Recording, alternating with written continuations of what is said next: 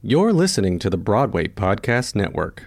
Hey, have you registered for the Producers Perspective Pro Super Conference right here in New York City, November 11th and 12th of this year? Visit theproducersperspective.com/conference. Register today. It's going to be awesome. I want to be a producer with a hit show on Broadway. I want to be a producer. Hey, it's Ken. I hope you enjoyed this episode of the podcast, and I hope it's pulling back the curtain on this business of Broadway. If you're looking to learn more about what makes this industry tick, go to my website, kendavenport.com, and sign up for my weekly newsletter. I'll send you one email a week, one article about what I'm seeing, trends, insights, marketing ideas on what's happening on Broadway right now. That's kendavenport.com. Hope to see you there and in your inbox. Hello, everybody. Ken Davenport here. Welcome back to the Producer's Perspective podcast.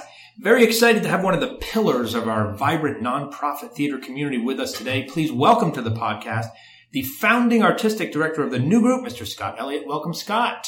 Hey, Ken. Thanks for having me. So in addition to founding the new group and directing so many fantastic plays there, including Hurly Burly, The Woman of Lockerbie, and countless others, on Broadway, Scott directed Present Laughter and The Women and Three Sisters at the Roundabout, where he's an artistic associate, correct? Yeah, I think so. If you want to read his full bio, go to thenewgroup.org. So, Scott, let's start with this. Do you remember the day you fell in love with the theater?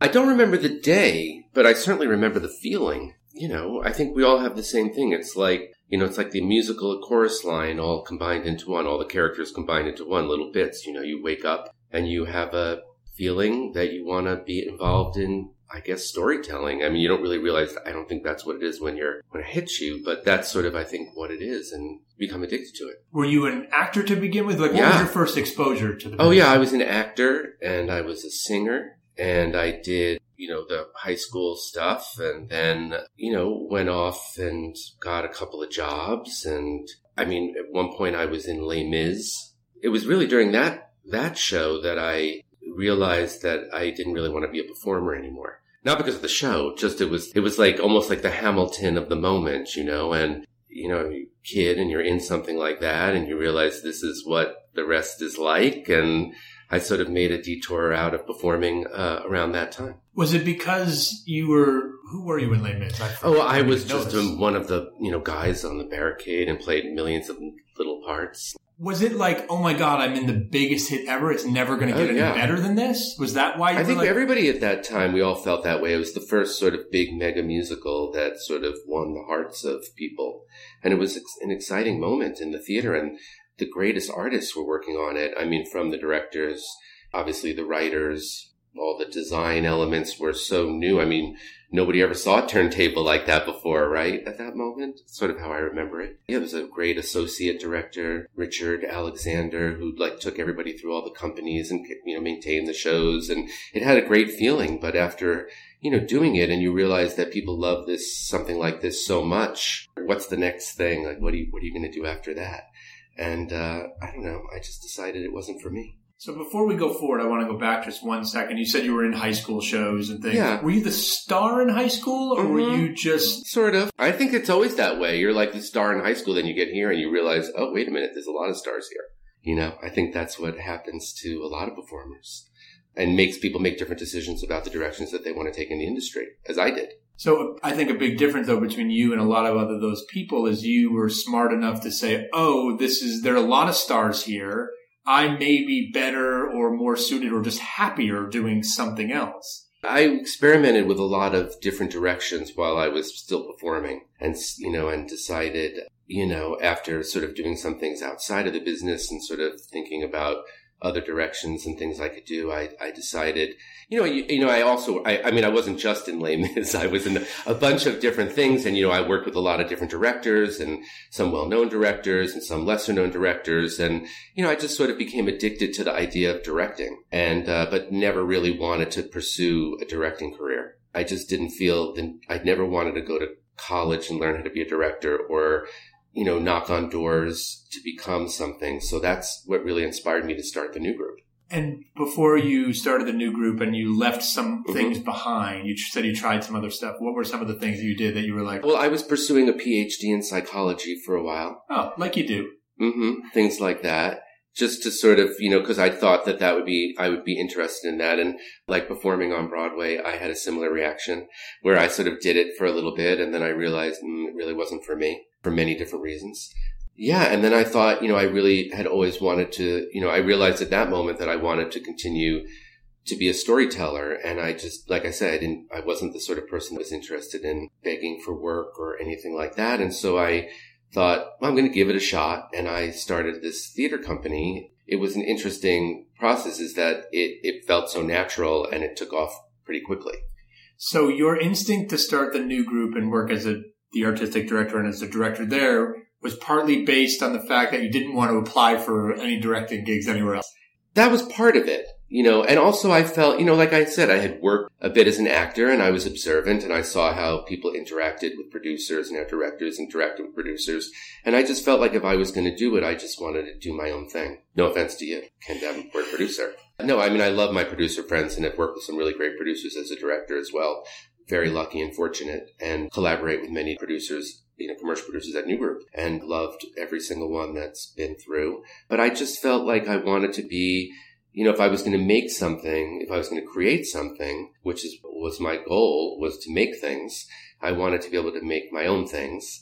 And so I figured if I was going to do that, I had to raise my own money and do it that way. And so I'm able to sort of I'm very fortunate that it took off. I mean, I realized that luck is a huge part of it. And I thank everybody that, helped me do it.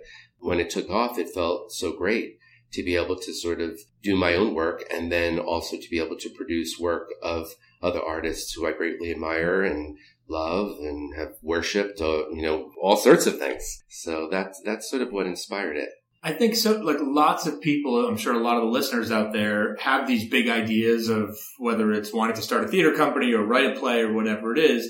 And I think the hardest thing to do is often to get started. Do you remember first thing you did, like practical thing you did when you were like, I'm going to start a theater company? What'd you do next? I got a nonprofit status because in order to raise money in the nonprofit, you have to have a nonprofit status. And it's, if people are going to be giving, charitable contributions for you to be able to do your work, that's what you need. So that was the first thing I did. And I was lucky enough that I had worked in the industry. So I had some friends along the way who helped me. Actors who I worked with. When I first started the New Group, I thought I wanted to have an acting company. And I had a friend that I started that with, and it just wasn't really, it was too hard to sort of maintain something like that in New York because you can't really pay people. So then I thought, that's not going to be the way to go. I did that for a short while and then decided to turn it into a production company. But along the way, I learned, I never went to school for directing and I never went to school for running a theater. I just sort of learned it along the way. And I still think that, knowing all the people now that work for me, that there's an unconventional thing about New Group that I think makes it very attractive to people that love it and maybe repellent to people who don't. But we have our own way of doing things. And it is, it's a combination, I think, of all learned stuff, not taught stuff. What is the New Group's mission statement? Our mission is to sort of produce, we're an artist-driven company because I'm an artist first. I only became a businessman by luck. I didn't really know anything about running a business or even thought about it. And truthfully, we were artistically successful way before we were business successful. I had to catch up. It was several years of catching up and learning exactly what to do. But our mission is to present work that is current and in the now and addressing the certain, the current human conditions. And that's why, in a way, it's called the New Group, is because we always feel that we want to remain new and fresh and moving forward. I had a few other nonprofit artistic directors on, and they talk about how they are half producer as part of their responsibilities. What is your day-to-day like as an artistic director? It combines both things. Like I maintain a part of my day where I can be, do my creative work, my personal sort of creative work, which is, private and, requires, I guess everybody does it their own way, but, I do it my own way. And then the other part of the day, I do my other stuff, my fundraising. Obviously I have to do a lot of fundraising, we raise millions of dollars every year to do the work that we do. So we work on that. And I have wonderful business partners, over at New Group, Adam Bernstein, my executive director, and Jamie Lair, development director, and Ian, my associate artistic director, who's been with me, pushing 20 years. almost the entire time that we've been around. Yeah, we just sort of get together and figure out how to do it. It shifts over the years. So day to day, that's what it is. It's, we face whatever is in the business as you do, in your casting and putting shows together and fundraising and marketing and making sure that people know who we are. And now obviously I was in it. You were probably too before the internet really was the thing, figuring out how to do that now. And that's such a big thing now with the social media, this sort of thing. So that's how my day is. It's very enjoyable. It's stressful sometimes, but it's a very enjoyable profession. I do feel lucky and happy to be doing it. And every day, even though, it can be challenging, as putting these shows together and dealing with all sorts of personalities involved, it's quite enjoyable. We're lucky. You talked about having some time for your creative part of what you do. Do you compartmentalize it like that from a practical level? I know a lot of people out there wear different hats or are doing day jobs and things. Do you say, okay, from 7 a.m. to 10 a.m.? No, it's like you fit it in the cracks. You fit it in between the meetings and between the cracks. But I make sure that I allow myself, part of every day where I can actually sit with my work, my creative work. And then the other part of the day is up for grabs. But it all mushes together, obviously, a lot. We do a lot of development work at the New Group. We develop a lot of work that you don't see, just writers. And we try to provide opportunities for people to see their work or hear their work. Or, if we can help people develop their work through notes or whatever, we're very active that way. And so part of the day is also giving. We are a charitable organization, as every nonprofit is. I try to think of as many ways as possible to give back to the community and the artists. If you were teaching a class on raising money, what would be the number one tip you would give to your student? I think you have to have a clear vision, and you have to be able to sort of, succinctly state what you're doing. Because sometimes people with money don't have the attention span to listen as long as we would like to talk. We artists love to blah, blah, blah all day long. We could talk. And I think that you just have to be direct and cross your fingers. It's really what it is. As I said, I learned how to do it after the New Group was already successful. I was still learning how to do it. Like we're very behind the first 5 years as far as fundraising. People thought we were much richer and much more successful than we were.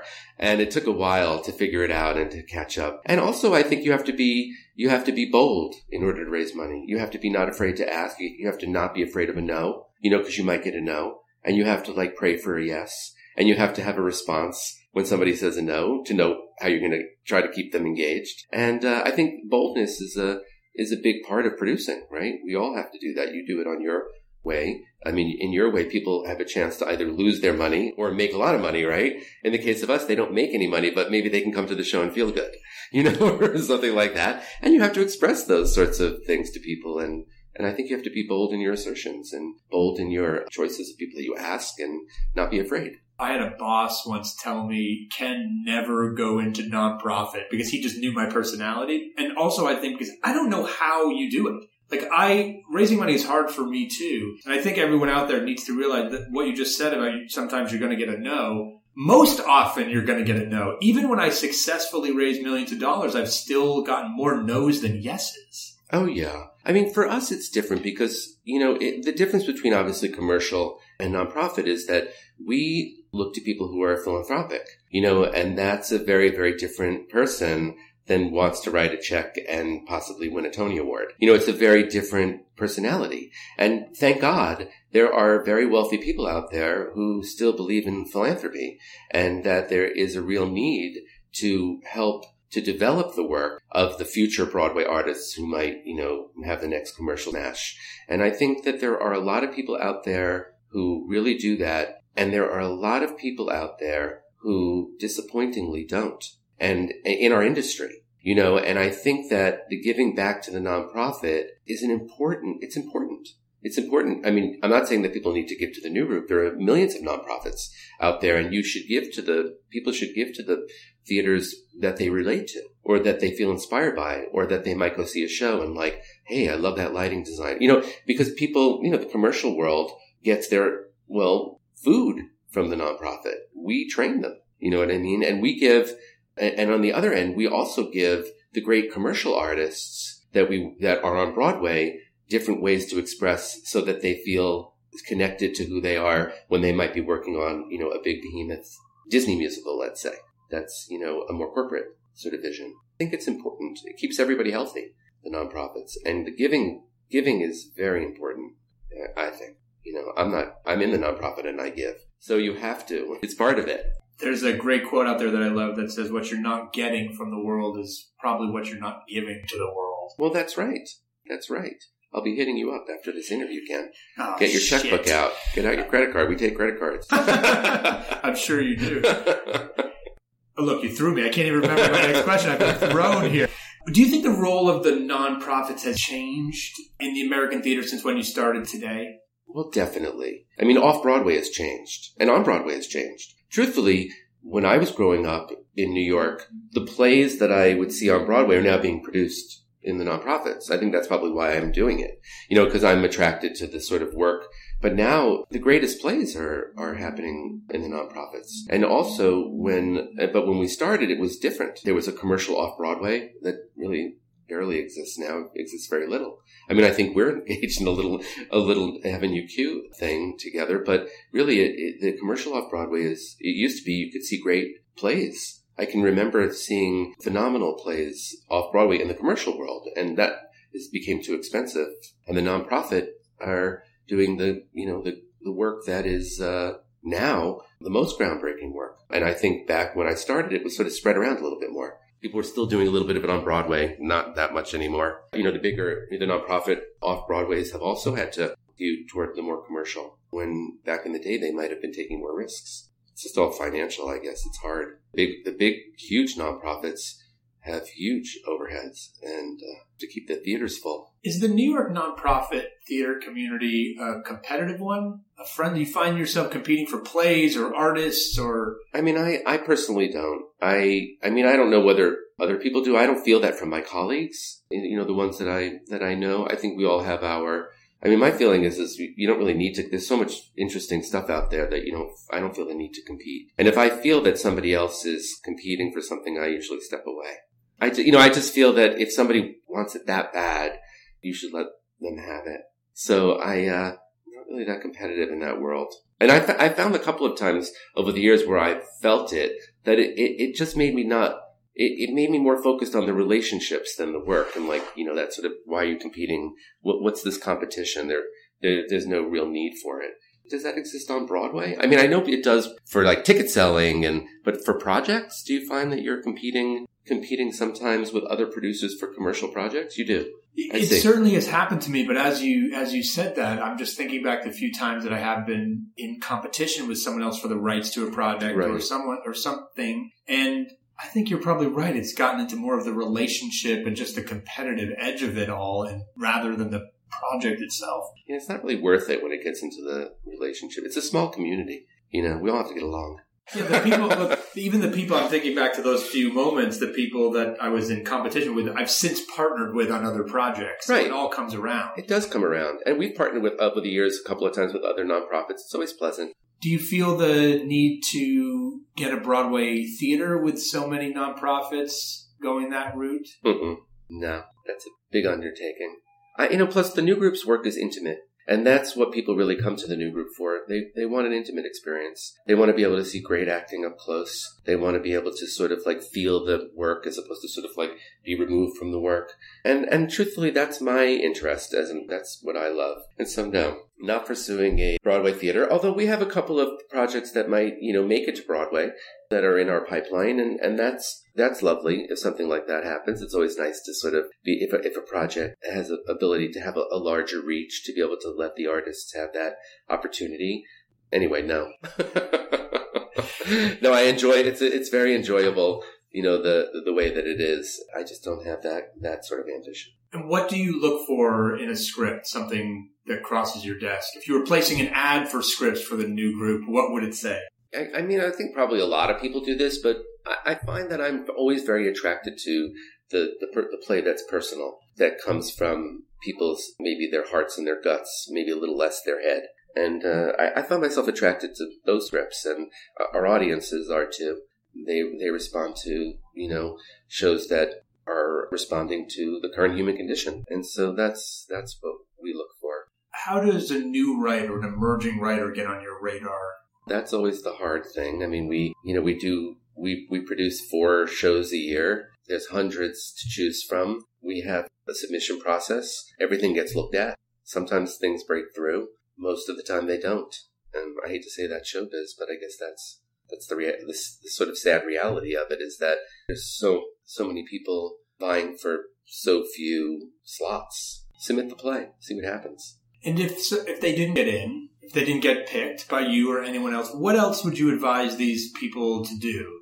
Is there another path for them? I would never have wanted somebody to tell me there was another path for me. I knew as I had said earlier in our interview, through personal investigation, that there was nothing else that I wanted to do more than this. And it was that moment that I realized that, okay, well, no matter what, I'm doing it. Truthfully, on the first play that was a hit at New Group, Mike Lee's play Ecstasy, which we produced, it was my last $10,000.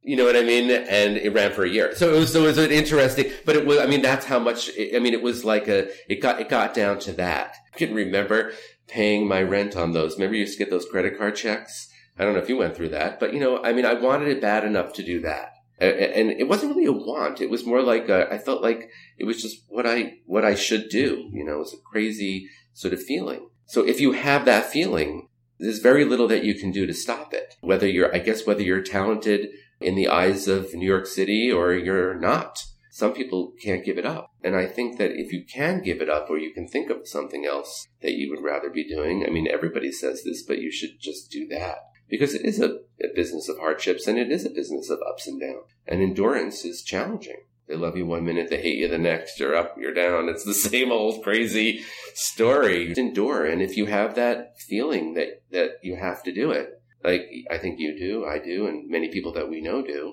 then you just have to do it and you have to figure it out. In 2017, would you advise someone to start their own theater company? That's an interesting question. Probably wouldn't, just because of the way the funding and everything is just so different. Like, I feel like the New Group got in 20 years ago, right under the wire, when before, like, I might have not been able to sort of accomplish it. It's challenging to get a theater company going in this way New York is now in culture. I hate discouraging people, but I don't know that I would do it now. I might have had to bang on the doors again and try to find a directing job. Something tells me you'd figure it out. Anything that you would have done differently in how the New Group was formed, creative, or your... Oh, a million things.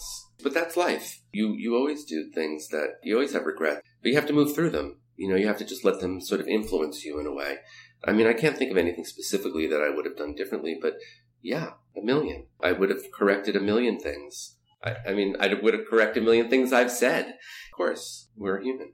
Actors, auditioning them, what do you look for when someone walks in a room? How do they get a call back from you? Not even get the job, just how do they get to that second stage with you? It's really all about chemistry. It's about, talent and chemistry. Like, if I feel something, that's how it works. There's no science. And I might feel something for somebody on one thing, and then on the next thing, they don't connect for it. And, you have feelings about the work that you're doing and the way that you want the piece to feel.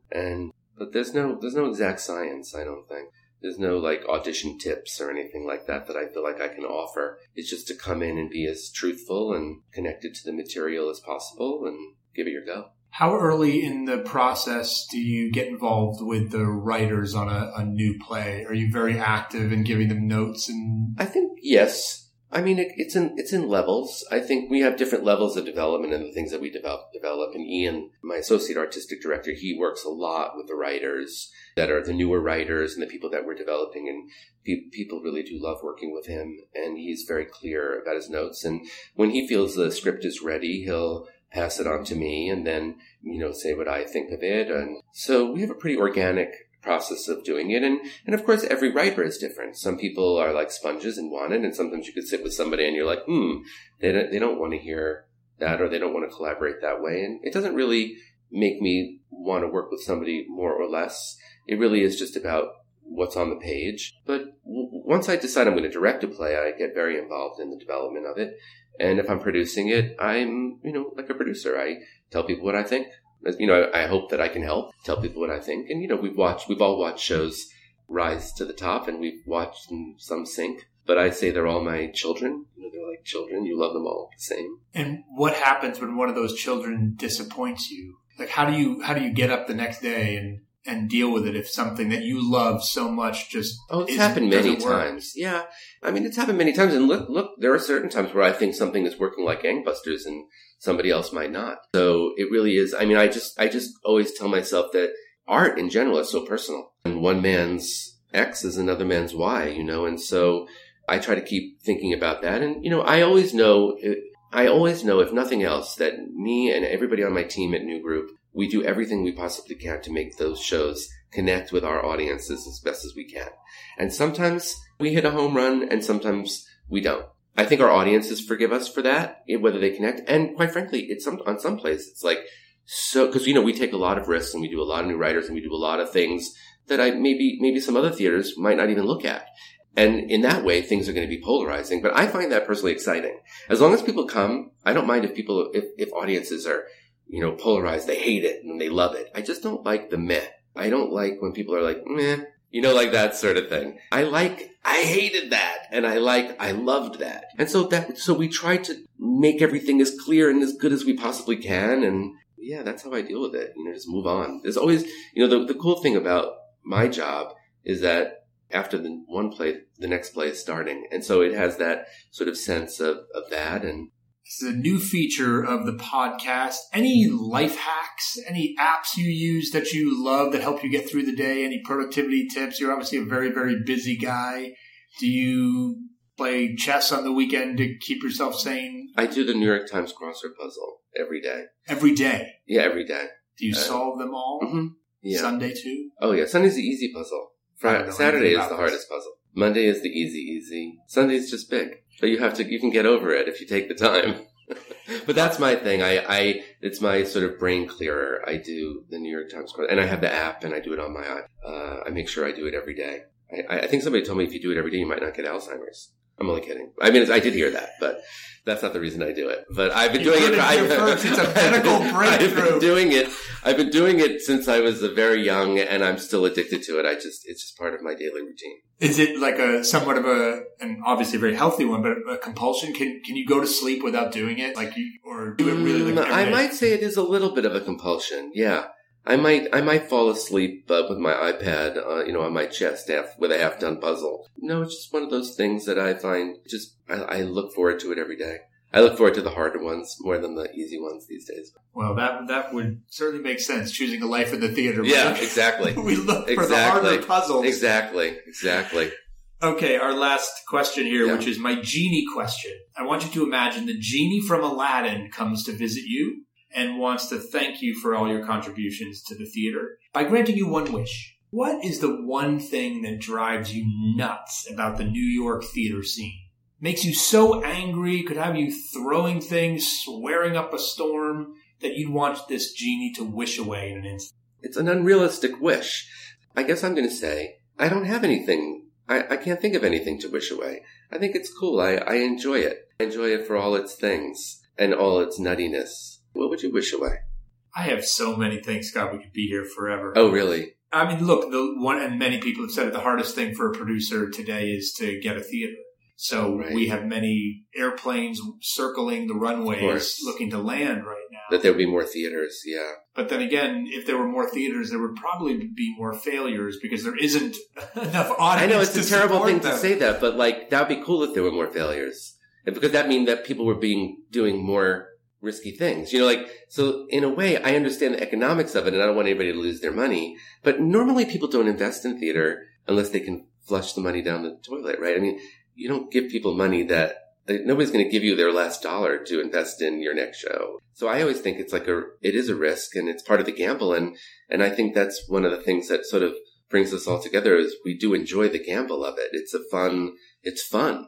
That's why I always think we're so privileged, because it has a fun element to it. There's a crazy sort of gamble to every day. And not everybody has that in their life. And it's a strange addiction, I think. It is a thing like that. But I can understand the need for more theaters, and it would be cool if there were. Because there'd be more failures. So really, you're wishing for more failure in the theater. I'm not wishing for more failure in the theater. I'm saying that, it would be cool if there were more, because that may mean that people are taking more risks. And I think it's healthy to take risks. I mean, there are some producers out there who do take risks, and it's admirable. I think you're right on. In fact, Thomas Edison is famous for having thousands and thousands of patents, and we only really remember one. Right. That's right. He had to fail thousands of times in order to create the light bulb. That's right. I think that's what we do. Failure. I don't look at the nonprofit as failure because we're always growing. But when I look at Broadway, you can't help but think about the tiers. The tiers in the nonprofit are a little bit different. We're very nurturing. We're part hospital. Only kidding, we're not. That's just a joke. But we try to be as nurturing as we possibly can. Well, given the great work you've done at the New Group, it's obviously you are very nurturing to writers and audiences alike. So thank you for that. Thank you for spending time with us today and nurturing all the listeners out there. Thanks to all of you for listening. Don't forget to subscribe. We will see you next time. Don't forget to register for the Super Conference. We've got Broadway directors coming and Broadway writers coming, all sorts of experts on what it takes to get a show from the page to the stage. November 11th and 12th, not too far away. Visit theproducersperspective.com/conference. We'll see you there.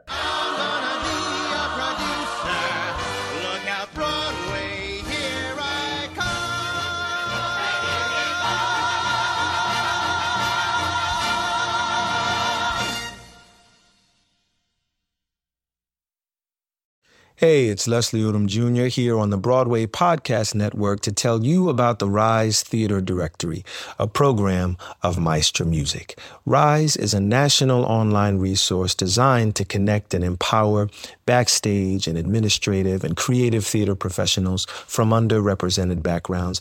If you work or aspire to work in the theater community, this can help you find your next project. And if you hire theater professionals, search the Rise Theater Directory to find your next team. Create your profile now and get more information by visiting risetheater.org. That's theater with an RERISETHEATRE.org, because only together we rise.